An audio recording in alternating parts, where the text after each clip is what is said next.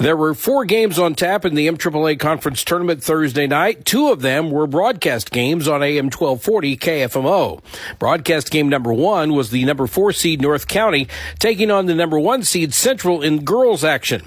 A 19-0 first half run by Central put this one out of reach early, and the Lady Rebels down to Lady Raiders 72-52. Central shot over 70% from the field in the first half and forced 17 Raider turnovers to key the win. Taylor O'Connor had 18, Alyssa O'Connor had 15, Chloe Dishbine had 13, and Gracie Populus chipped in 12 to lead the Lady Rebels in scoring en route to the 20-point win. After the game, Central head coach Aaron Tyree. I thought we did a really good job defensively. They are definitely more improved, and that's why I told the girls it's not going to be like it was in December. They figured some stuff out, but I challenged girls, after Monday night and not playing very well against Bismarck.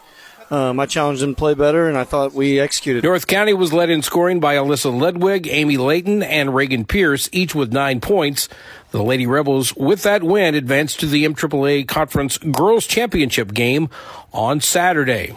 Who will they play? Well, we found out in broadcast game number 2 of the night between the Farmington Knights and the Arcadia Valley Lady Tigers.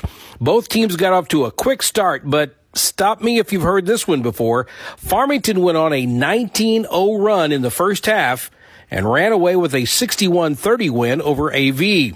Farmington's Bryn Johnson hit 6 of her first 7 shots and finished with 20 points to lead the Knights. Aniston Mapes added 12, Raylan LaCava had 8, and Madison Mills chipped in 7 to help the Knights pick up their 17th win of the season.